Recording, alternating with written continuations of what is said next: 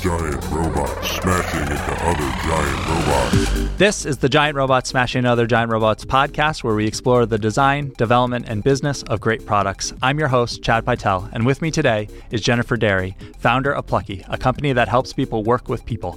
Jennifer, thanks for joining me. Hello, Chad. Hello. So tell me a little bit about the journey that you went on to arrive at Plucky. So the secret in my story is that I have a master's in French Lit. Obviously. And that I came back from Paris, where I was doing that, and had a job using French. But at a certain point, I realized I was using my master's degree, but not using my brain. If you study a language, people are either like, oh, you're going to go teach that language, or you're going to go work for the UN. Like, that's what they believe you're going to do with that. Uh-huh. The UN is like really hard to work at. And also there's a lot of stuff that some people don't want to get involved with, myself included, with the wars and everything. So I was like, okay, and I'm not going to teach French, but I, for a number of reasons, had gone on and pursued that as studies. And I'm so grateful, Chad, that I did, because learning foreign languages allowed me to move into tech. Because when I got accidentally basically hired to copyright at a tech company, I walked into that first boardroom to hear like the onboarding speech about what they were doing with APIs for insurance software and whatever. And I understood maybe 30% of what was going on around me. But I had traveled to Italy and ordered pizza, not knowing Italian. And I had lived other places and figured it out, right? And so there was something very foundational about humans that I knew. I knew how to be in a room and tell, okay, nobody trusts that one. Or like, oh, I see, everybody really likes this one, or that kind of thing.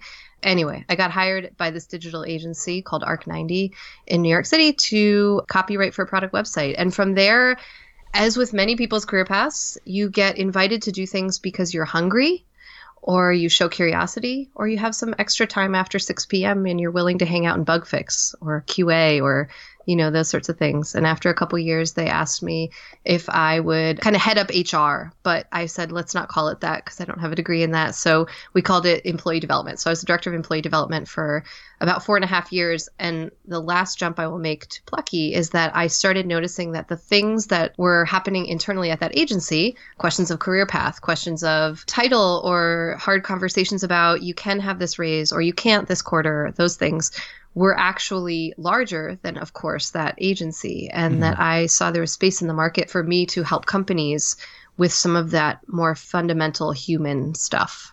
So I started Plucky.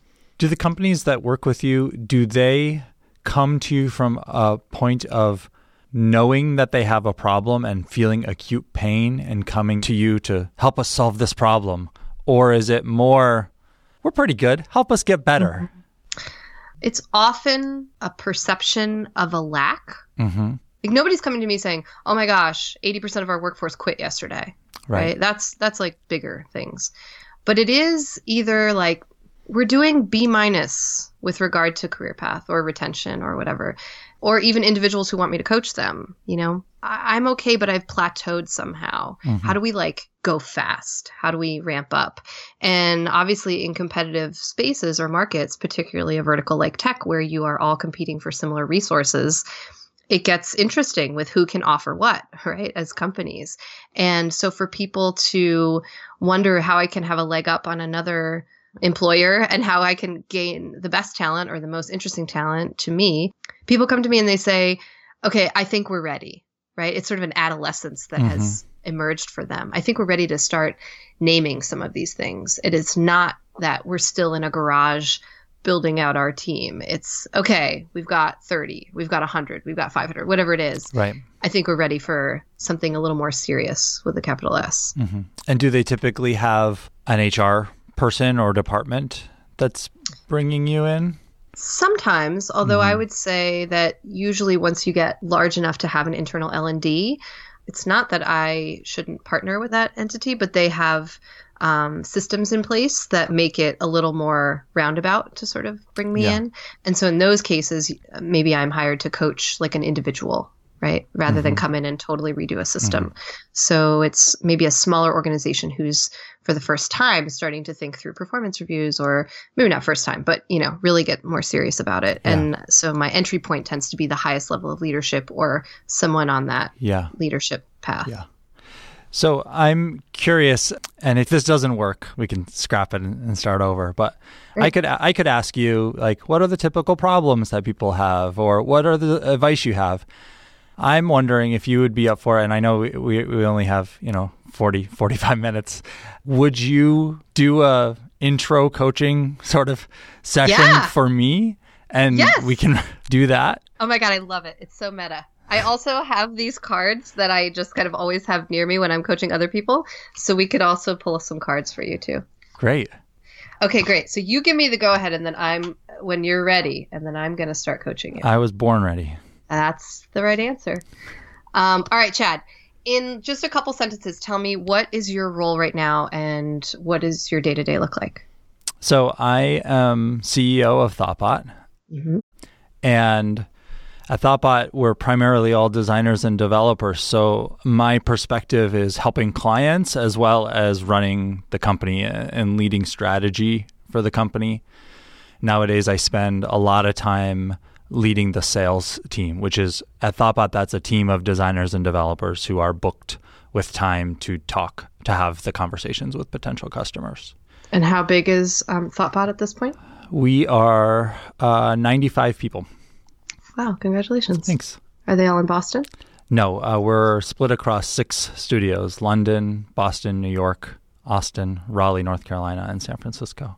Okay, great. And tell me what your leadership team looks like, or the other folks helping you run this ship. So we have a COO, his name's Matt, and we have a CTO, his name's Joe, and we have a chief design officer, who's Kyle, and then a people operations director, Anna, and a VP of marketing, Lindsay. And then each of the studios has a managing director, a design director, and a development director. And they're the local leadership team. Cool. Thank you. That's like really good background. Sometimes it tells me different things that maybe become relevant. But I would generally ask you, how's work, Chad? How's work lately? My work is good. We're going into our 15th year as a company. And we've always said, like, we don't plan on selling the company. We're not growing to go public, or like that we're trying to create the kind of company that we could work at forever. That's what's motivating us. But 15 years is a long time. And like, I still don't have any plans on going somewhere. But the way I phrased it to the team was, we've said all of these things. It's been 15 years now. It's clear that we really mean it.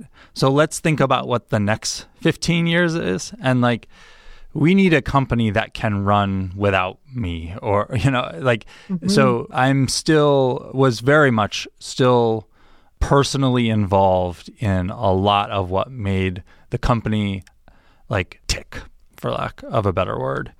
And so giving people more ownership over the individual studios, letting them run more independently, and bringing people on who are experts in their role. So like the VP of marketing person is a new hire for us as of this year. Mm-hmm. And I mentioned I'm really focused on the sales team, leading that team of designers and developers who are having the first conversations with customers. And that's what my day-to-day is primarily. Yeah. So what do you want to do next? And I don't mean by that question after you quit your job and go surfing for 6 months, although whatever, live your best life, right? But like when you think about your own career path, and I say this because I think often CEOs forget they have path. Right. It seems like, oh yeah, you got there. Now you're a CEO. Now you got 95 people, 6 places. You're done. Ding, fully baked. But like, what are you curious about? What are you hungry to learn? Where do you see yourself going next? I'm really excited by the prospect of like being in a position where people, Thoughtbot runs without me. That's not what I'm saying. Like if I were to take a vacation or whatever, things would be fine. But what I'm really excited for is that it both simultaneously runs without me, and like that people feel that they're doing it, right? Not that it's just something that's happening, but that they're doing it. Yeah. What do you think in your gut? Like, what do you think needs to happen so that they feel they're doing it? Part of it is information and understanding and having made the decisions that are making things happen. So you've been at an agency before, like down to like what rates we're charging and how we're doing, like just all of the individual, managing a P&L for their local studio. Like all of those things used to be done centrally, and we're, distributing it and educating people and working with them to help them understand it. So what's next for me is being in that mode where like I can look around at the team and say, this is a team of people that is fully like actual, I don't know, like fulfilled in their work and executing in a way where they feel like they're the ones doing it rather than it's a Thoughtbot thing or it's a Chad thing. That's what's probably immediately next for me. And then longer term, I've always been super interested, and it's why Thoughtbot does things the way that we do, is in having the best kind of company and constant improvement. And so we've built a lot of internal tools and that kind of thing to help us run better as a company. So I've been talking more about that. So I went to a design conference called Hopscotch Design in Raleigh about 6 months ago. And the talk I gave there was about how we use the same tools and techniques we do as designers and developers on our most important product, which is the company itself. Yeah. So we create issues and bugs and everything for the way that the company works. Or if the example I always use is that the state of California passed a new sick time law, which was slightly incompatible with an unlimited sick time off policy. And like, that's really no different than like Apple releasing a new version of Mac OS, which is going to break one of our programs. Like we can log that as a bug and the whole team can know about it, and it can be prioritized and worked on transparently so that when we then have to make a change to our unlimited time off policy, people aren't like, whoa, what are we making this change for? Like, and they don't immediately fall to, oh, they're trying to, this is a distrust thing. Like it's understanding the reasons why, and that it's a really sort of technical reason why we might make that change. And it was done and worked on in the open. So we're doing a lot of that where you're using the same tools and techniques on the company itself. So I'm really excited about that and telling people about it and working. And if I had to pick something which like might be even within Thoughtbot, might be next for me, sort of moving up the stack a little bit and doing more speaking and more communication, blogging about those kinds of things as well. What I think is so interesting about that is that you are bringing familiar metaphors to the team about things like iteration and growth that they're really familiar with. So you're normalizing that, right? So that moment of, hey, this is no longer compatible with what I thought you were. You're saying, no. Hey, you actually handle that 8 hours a day also when you're building software, right? This is just our version of this. And it calms things down and it makes it less a personal, like Chad with his whole plan for California, like it reduces it to sort of a friendlier atmosphere of sort, right? And then the other thing, it's funny, I teach a manager training a couple times a year. And one of the things I say is that people new to management or leadership have to go through a sort of creator grief. Like they used to be the maker of the thing, and now they manage the maker of the thing in many cases. And that question of, was it a good day or not? Like, what? Was it a good day? Nobody quit? You can't run any QA tests at the end of your day as a manager. Right. That's not a thing. And so to, first of all, get them to sort of mourn that for a second and be sad about it, and that's fine. But then to make space to see, oh, wait a minute, you're still designing and you're still building. You're building a team, and your new currency is humans. It's just not code or pixels, right? And I think that's similar to where you're sort of headed with this thought process, the meta about the work, and yet applying those lessons to the work. What feels like a stretch goal for you? Like if you were like, Jen, in 1 year, I'm going to have, be on Oprah, or what would be amazing? So even just long-term planning is a little bit, so we're doing more of it now, and we set out what we think the 10-year shape of the company is. That kind of thing is very not something that comes naturally to me. I'm much more focused on being fulfilled in the moment. I always have been. So that's actually maybe difficult question for me. Also, I've never been one to make like very grandiose plans when I do them. Like even the 10-year plan is like, no, we're going to have a pretty modest thing because we're more focused on being fulfilled in our work and long-term sustainability than we are in like taking over the world. But at the same time, I believe we have a better way to work. And our purpose as a company is to try to discover it and share it with as many people as possible. And so the stretch goal would be to figure out ways of doing that without growing to some 1,000-person consulting company like a lot of our friends and competitors have. Okay, so what if we replace the question about your stretch goal with like, oh man, I'm going to sound really Berkeley here, but like your stretch dream or your stretch joy? It's not a thing where you put a metric on a spreadsheet and a slide and then you have a board meeting in 6 months to see how you're doing with it. It's just a thing where you're like, man, if that happened, I'd be like, pinch me right now. That is crazy. I can't believe that just happened. Right. Yeah. And I think it would be sort of that where we feel like, or I feel, if this is personal, like that I've had a significant impact on the way people work. Yeah. That would be awesome. I have the same answer. Checkmate. Oh, okay. So one of the things, like I'll go a little meta here because we're having this kind of meta coaching session, right? But one of the things that's going underneath here is obviously I'm like, okay, who's this guy Chad? What's he We've never met before. About? We haven't talked. Right. Yeah. Right. Exactly. Like what's his dream? Your different personalities show up in different ways.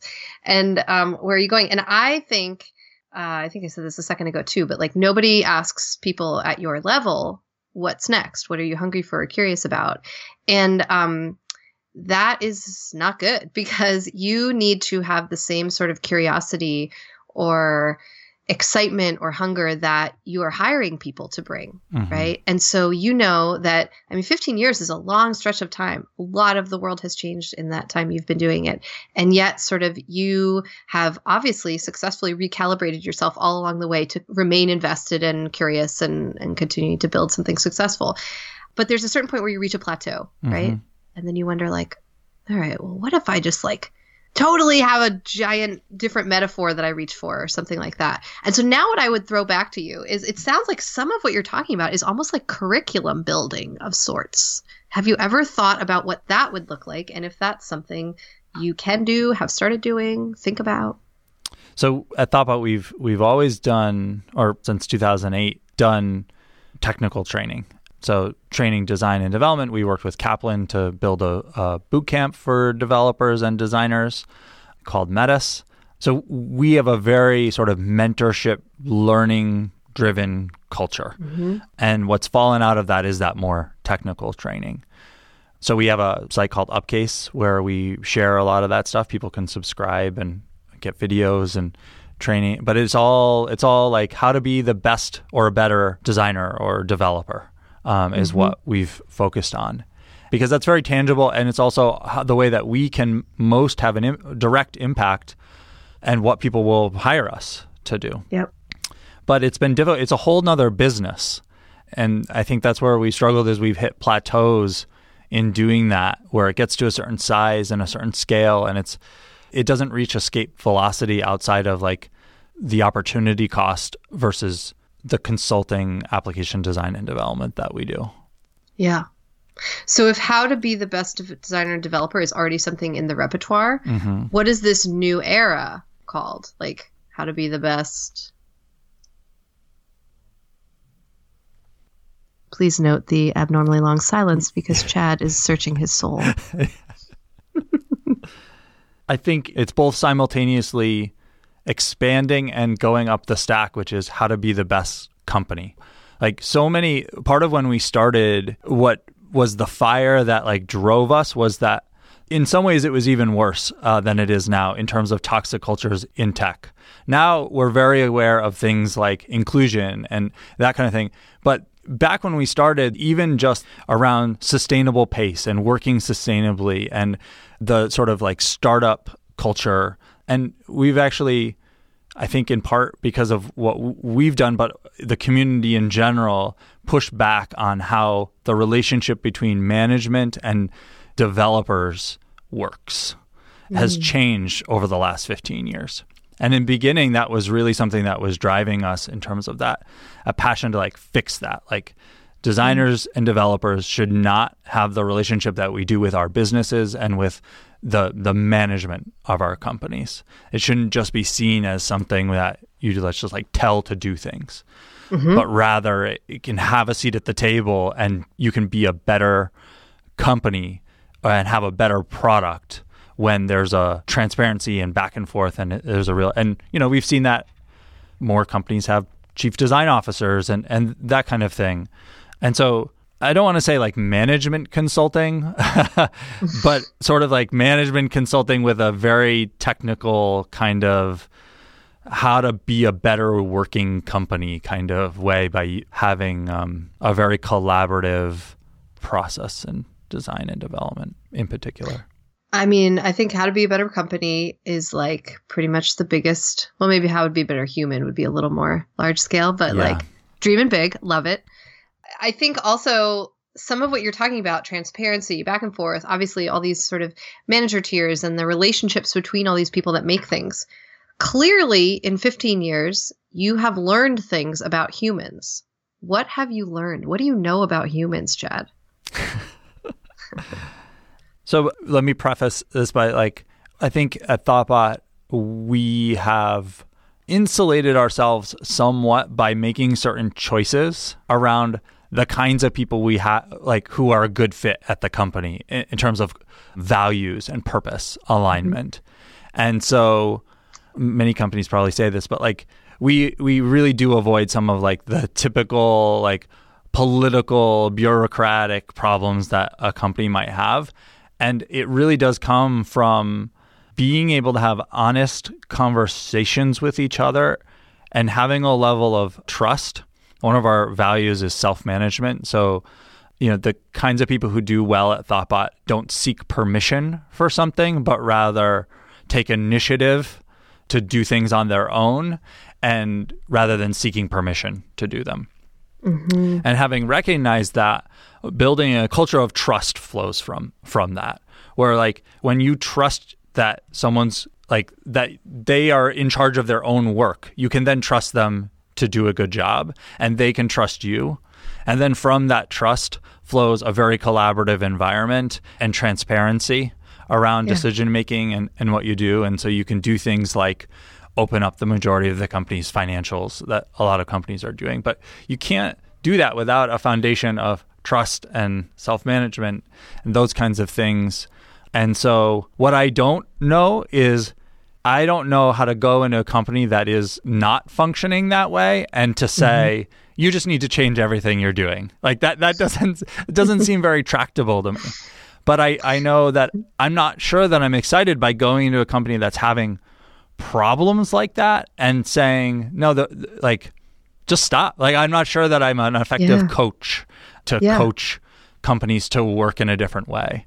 Well, let me ask you this then.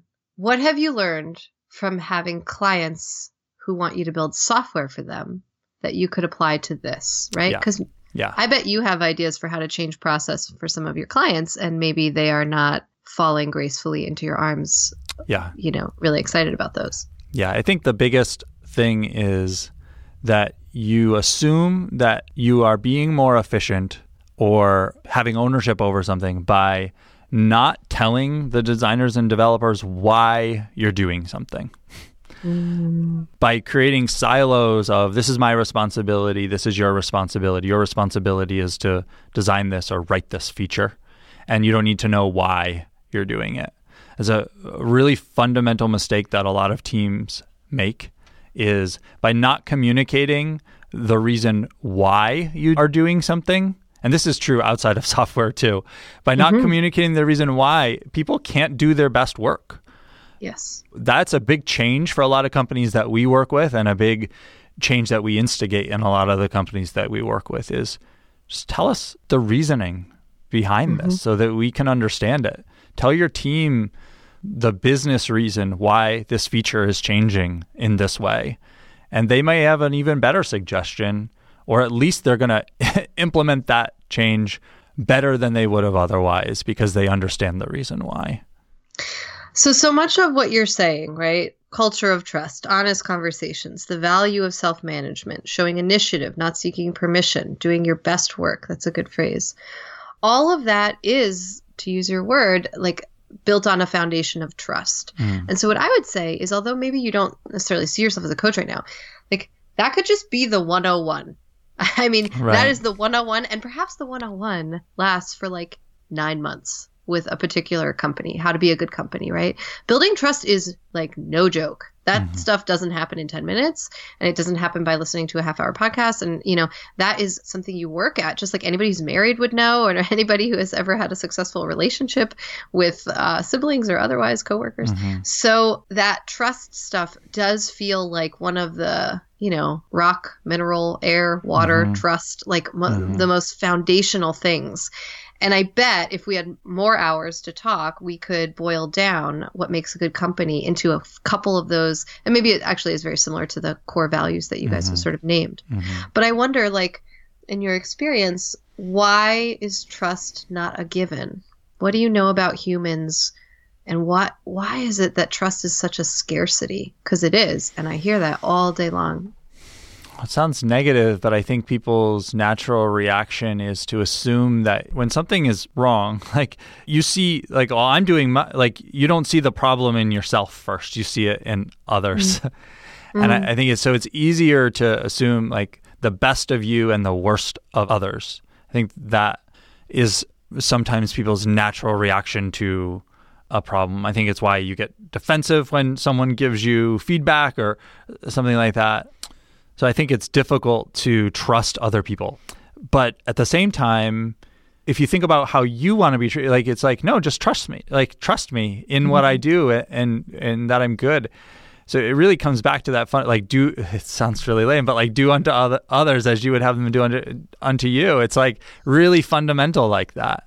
I have to tell you, my favorite phrase that humans use is if they start a sentence with, this is going to sound cheesy, but, and that's like an iteration on kind of what you just said. You know, whatever the person is about to say, you're going to be in love with them, right? Because it's a tiny cue conversationally that I'm about to say something vulnerable and real and what I really think. And I hope you don't think I'm super lame by saying it, right? Like it's this, I often talk about how I think humans are just constantly emitting like invisible data, like Wi-Fi. And they're telling you things all the time, including conversationally, like I just did mapping out that sentence, or, you know, we have more colloquial ways to talk about it, like body language, or, you know, ways that people engage, how they're listening. Are they on their damn phone all meeting? You know, these sorts of things. And by paying attention to those little cues, humans are just so much more navigable, right? Yeah. And the best leaders, I think, are ones that can not only pay attention to those things, but wayfind through that, right? Oh, I know this person is not trusting me, or this person is, or whatnot. Also, one of the things that you're talking about is it's easy to assume, you know, your own validity, but not necessarily the others. And one of the things that I have found that makes that more overcomable is if you know someone, if you know them better. So a stranger, it's easy to assume you're not doing your best, or I don't know if I can trust you. But if you know each other and you're closer to this person, then, you know a few things. You're kind of sleepy today in this meeting because you just had twins, or, you know, whatever it is, you can assume different things. And I think you could take that up to a nationwide conversation right now with all of us. And that it is easier to trust someone who voted differently from you if you know them and you have experienced time with them. What do you do as a CEO, and what would you suggest as a model for other companies to help your employees know each other? One of the things that we intentionally did once Thoughtbot started to grow, once we decided that we were okay with that and that we had an inkling of how to do it and not destroy what we loved about the company, the reason why we expanded geographically was so that we could maintain that close-knit group of people who could work together closely. And we sort of replicated that in different cities. And so that's one thing that we do is keep the teams small. And I've even told the whole team before, like, the expectation that you're going to know 100 people closely it's just not going to happen. And so people early on when we were expanding sort of got frustrated and burned themselves out trying to have a connection with everybody in every other studio. And I sort of had to remind people that we're doing this intentionally. Like, don't, I'm not saying don't try. Like, if you have a connection with someone or whatever, don't cut it off. But that's not what you should be focused on, really. You should be focused on having as close a connection with the people that you're working with on a day-to-day basis. So what we do is our work is local. So the Boston team works with Boston clients, and we put in these sort of artificial barriers in an attempt to keep things small and focused on those relationships so that we can have them with each other. And I think companies that aren't like Thoughtbot can do that in ways by keeping teams small and making connections between them and that kind of thing, and maybe setting clear boundaries about, don't try to have a connection with everyone. Like, it's just not realistic. But focus on having the strongest connection with the people that it's most important that you do. So, and then we get together as a whole company once a year. And then on a quarterly basis, we make sure that the local teams are doing something outside of work. And more that involves like community service and that kind of thing as well. Well, it's perfect that you're talking about that, because I think as a services firm, one of the points of friction is that concept of billable hour, right? So like people are going to be nodding along with this conversation like, oh yeah, that's right. I do want my employees to be close. But then rubber's going to hit the road. Are you going to allow that for a day or 2 days a quarter? You allow people to do community service together, because that is going to affect a billable question, right? It really does, yeah. Yeah. One of my biggest issues is that companies say that something is important and then they don't give it time or money. I think that happens at a lot of companies. So we only work on client work 4 days a week. It's the way that we do things. We call the fifth day investment time. We don't charge clients for that time technically. It's time to improve yourself, the company, and our community.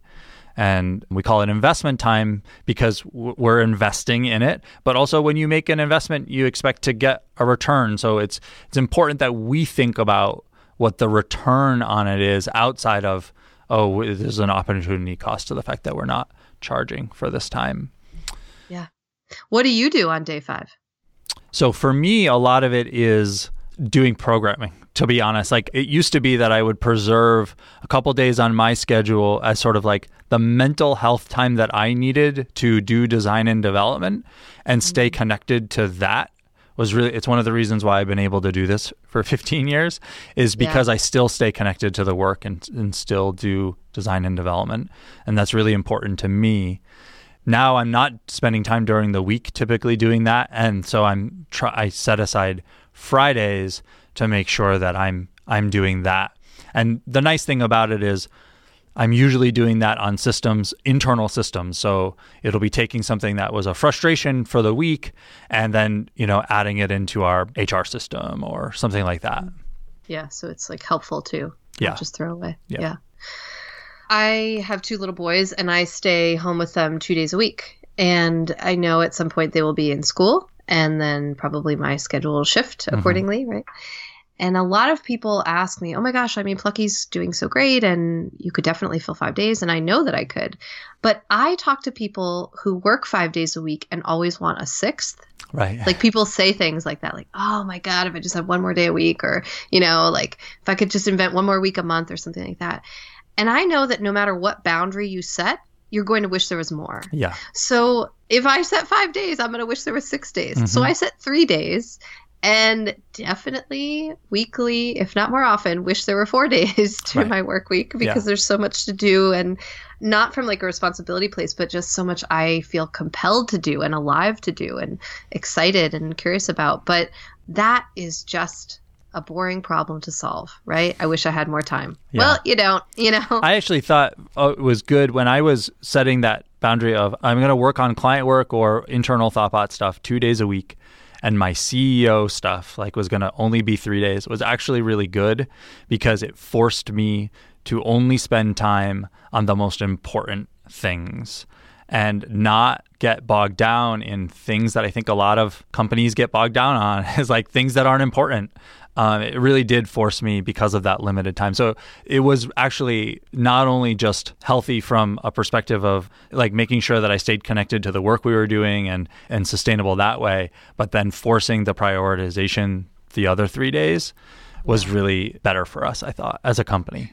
Well, I will give you a compliment there too, because I think other people may go into that with that intention to say, no, only 3 days a week I'm going to be involved in the hands-on stuff, and 2 days a week I'll think, meta or bigger picture. But then they don't complete the pass and they don't fully delegate. Mm-hmm. So they still are a bottleneck. They just pretend they're not involved those other 2 days, right? And so like if that's how sort of you found your way there, you should feel really proud of that, because the delegation piece is really the biggest part of it. And, this echoes back a little bit to sort of what you were saying earlier on, which is trying to get maybe other forces on the ground in the 6 locations or other members of the team empowered to go make decisions and fail. And the best way to do that is to model that, I believe, from the top down, right? Which is, well, this guy, Chad, just evaporated, so we don't know where he is, so you got to make it work, right? And to make them feel that without a real safety net is how people are going to, put their grown-up pants on and go and do those things. As we've been talking, I feel like the blocker, we were sort of going down the path of what could be bigger, what could be next, what could be, and I realize the blocker, and maybe it's real or maybe it's imagined, but for me, it's like, I still feel like I'm not the best manager. I still feel like when I have a one-on-one with someone, I'm not having deep, inspiring conversations with people that are connecting like what I'm saying here today with you to them and their work and reality. Because day-to-day stuff gets in the... I still make the mistake of having a one-on-one with someone and like we're talking about the to-do list of like what we're each working on. And I know that we shouldn't be doing that, but we just can't help it. Yeah. And so the blocker for me is like, I don't feel comfortable moving forward with that grander vision stuff if I don't feel like I'm doing it internally and for myself and for the people that I work with. Yep. And I guess the first step is deciding whether is that real or is that imagined. Mm-hmm. And I didn't go into this conversation like thinking about it. This is what I was thinking about as we were talking about it. So I'm not sure if it's real or imagined. I maybe have to ask the people that I work with. Yeah. I mean, that seems like a great takeaway is in your next round of one-on-ones to ask, what could we do to make this one-on-one more helpful to you? Mm-hmm. Right? There's a baseball book by this guy, Joe Torre, who was a manager in the 90s, and he wrote this book on managing. And I often cite it in my manager training conference thing, where he talks about having different cadence to one-on-ones with different people. So like Wade Boggs, his third baseman, I think he was the guy that was like, yeah, man, I'll see you like once a month. That's what I need. And then Paul O'Neill, the like right fielder, was like, every week, please, And that as a manager, he knew that, different people are going to need different things, right? And from my seat, what I would say is probably once a month is the least frequent you should do. And you could do biweekly or once a week. But regardless, that you hold that time for that person and that you, like, life is a giant science experiment. Experiment the hell out of it. Ask them. You can say, how often do you want to talk? Do we need to be talking more often? Are we good? Do you find that 30 minutes is too short? Is an hour too long? Should we take a walk during our one-on-ones, right? Like, should we get out of the office a little? Those sorts of things. And you're actually doing a very nice job walking towards what I want to do before I leave you coaching, which is we could do a card. Okay. If that's cool with you. Okay, great. So one of the reasons, so I made this deck of cards, which is called a one-on-one starter pack, and it's for managers. And it's because I would be having these coaching sessions. We would jump on a giant topic or a giant question. And, we'd have this really fruitful conversation. And then at the end, I'd be like, steal that question, dude. Take that back. Use that in your one-on-ones next week. And there was this real reluctance to take that back and use it because, and, verbatim, the comment was, well, yeah, I hear you, but like, I'm not Oprah, right? Right. And I get that. And that was very interesting to me. And I mulled it over for a few months. Like, how do I get them to know they could just ask that question, say those words? And anyway, the long story short is that I thought they needed something to use as social proof. So Yeah. I made these cards. Yeah. That's great. So people can get these cards? Yes, of course. They can get them on my website, beplucky.com/shop. Or is Wonderful. it /? // Thank you, technical Chad. I don't think you need to say, just say /. / Okay, Yeah, that's good. yeah. Look I have takeaways from this conversation. Great. /shop. Anywho, it's on there. And so on these cards are the questions that have been the most fruitful in coaching conversations over the last 4 years, right? And so we're going to pull a card with Chad and make him answer it. All right, Chad. So what I like to do is I have 4 cards here, and 1, 2, 3, 4, and you can just choose a number, and that's the card. So there's a serendipitous aspect to this. Okay, 3. You sort of mentioned this before, but I'm Okay, curious. well, if you think we should do a different one. No. Stand firm. I like this card. All right. The topic of this card is organizational culture. And the question is, what kinds of personalities do well at our company? So you touched on it a little bit further, but go deeper with this. Well, the biggest one, which is what I mentioned before, is people who will have the personality of, rather than seeking permission for something, even in the most subtle of ways, like when they have an idea, rather than phrasing it in the form of asking permission, they phrase it in, here's my idea. Just saying it rather than needing to seek permission. How do you vet for that in an interview? So we ask, tell me the story of a time where you saw something that needed to be improved and you took it upon yourself to do it even though it wasn't your job. And you can hear through that, oh, this is a person who jumps in or hesitates. Yeah, or if they said, they can even say like, well, I had this idea and I went and talked to my boss. Even just going and talking, and based on the way that they phrased that, it might be an indicator that they more, seek permission rather than take initiative. Or the most obvious thing, actually, if someone says, it has an example, the killer is when someone's like, I haven't really done anything outside of my direct responsibility or taken initiative to do something. If they haven't, I mean, that's a really good indicator that they might not thrive in our environment. Yeah. It's also kind of interesting because this is where vetting for hiring for like a cultural fit, this question becomes really relevant, obviously, before they're even hired. But then I wonder if you have anything internally at Thoughtbot that rewards that, like a culture of reward against those moments where nobody asks for permission or somebody goes rogue within reason. No, we don't. And it's one of the areas that we've identified. We have a GitHub issue about this kind of thing, perfect. Actually, just in terms of either a system of reward or recognition, or even just incorporating it into our regular performance review process or whatever, like really tying that back to that value and celebrating it when people do it, that kind of thing. It's an area where as a team and a company, we could actually improve quite a bit. Well, I would say like one other takeaway for you then in this conversation is to just fold that regularly into your own one-on-ones. You don't have to wait for the company to have a rule about it or a value painted on the wall about it. I should take initiative to... Hey, we're getting meta. Yeah, and that in your next conversations next week to ask them that question. Tell me about something you did recently that you didn't need permission to do or that you went forward with anyway. And then recognize that and say, I just want to tell you that's great. I'm glad to see that.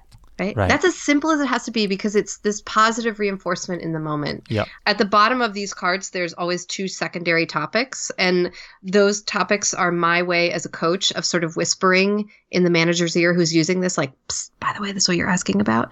And the 2 on this card is stress and perfectionism. So again, the question is what kinds of personalities do well at our company?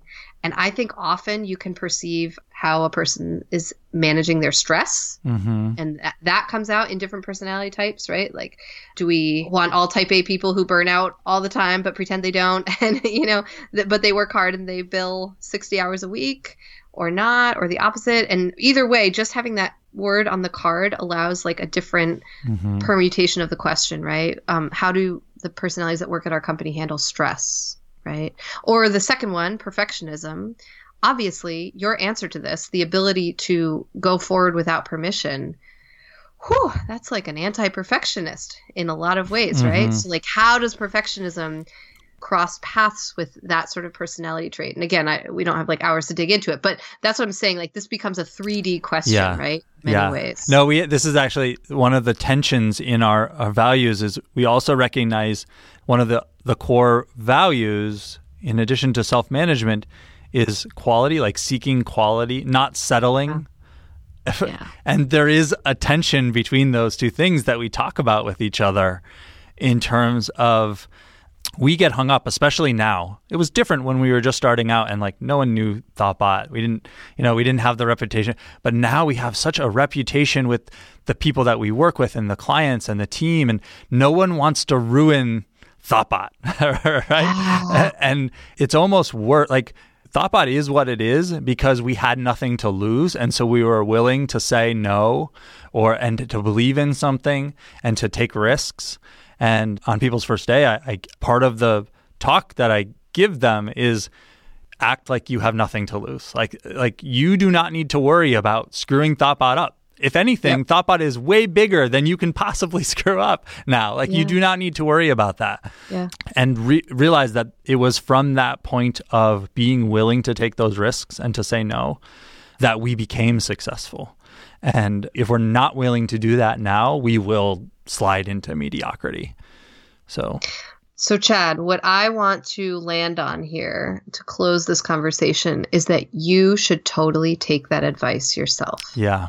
That you cannot screw up this company yourself. You could do some pretty heavy damage, let's be honest. You hold a lot of keys. But you cannot screw this up yourself because, like it or not, it is way bigger than you now. Mm-hmm. And that you need to step into a space of willing to take risks and willing to leap without a net and those sorts of things, because that is what gets you out of plateaus. The ability to say, all right, I might still be a mediocre manager, but we're going to try something new. And also the willingness, and I think this is what I appreciate so much when I see it through leaders, the willingness to stand up and make an example of yourself to say, I'm trying a scientific experiment this week. I'm not sure what will happen. I will report back, but I'm going to, try, open a new podcast and interview 5 people for that and see how that goes, or whatever it is, right? Like you choose your poison there. Does that make sense? It does. I really appreciate the advice. I think it's really, really good, really spot on. So Great. Thanks so much. If people want to learn more about Be Plucky, you already said it's beplucky.com, right? Yep. And if people want to follow you or get in touch with you, what's the best way for them to do that? To get in touch, you should go to beplucky.com and go to contact. There's a little form there. It's right to me. And on Twitter, I'm Jennifer Derry, and also Be Plucky, B-E Plucky. It's funny because so again, zooming out from this conversation, this actually felt more like a Q&A rather than a coach. There were aspects that I was like trying to pull out as a coaching session, right? But also I've never met you. I really appreciate you letting me put you on the spot at the same time as you putting me on the spot. I hope that everyone enjoyed this episode. Yeah. And if you did, do me a favor and tell somebody about it. It really does help the show to find new listeners if you spread the word as a listener. So, Chad, if I can just jump in there to say one thing, it's not as even simple as just like, hey, tell a friend. You listening, that there's something that came up in some part of this conversation that someone needs to hear. And that's the person you should share this with. Wow. That's great. Yeah. Thanks, Jennifer. You're very welcome. Thank you, Chad. You can subscribe to the show and find notes for this episode at giantrobots.fm. If you have questions or comments, email us at hosts@giantrobots.fm, and you can find me on Twitter at @cpytel. This podcast is brought to you by Thoughtbot and produced and edited by Tom Obarski. See you next time.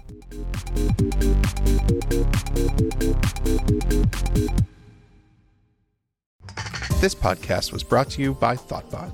We are experienced designers and developers who turn your idea into the right product. With local studios in Boston, San Francisco, New York, London, Austin, and Raleigh, let's build something great together.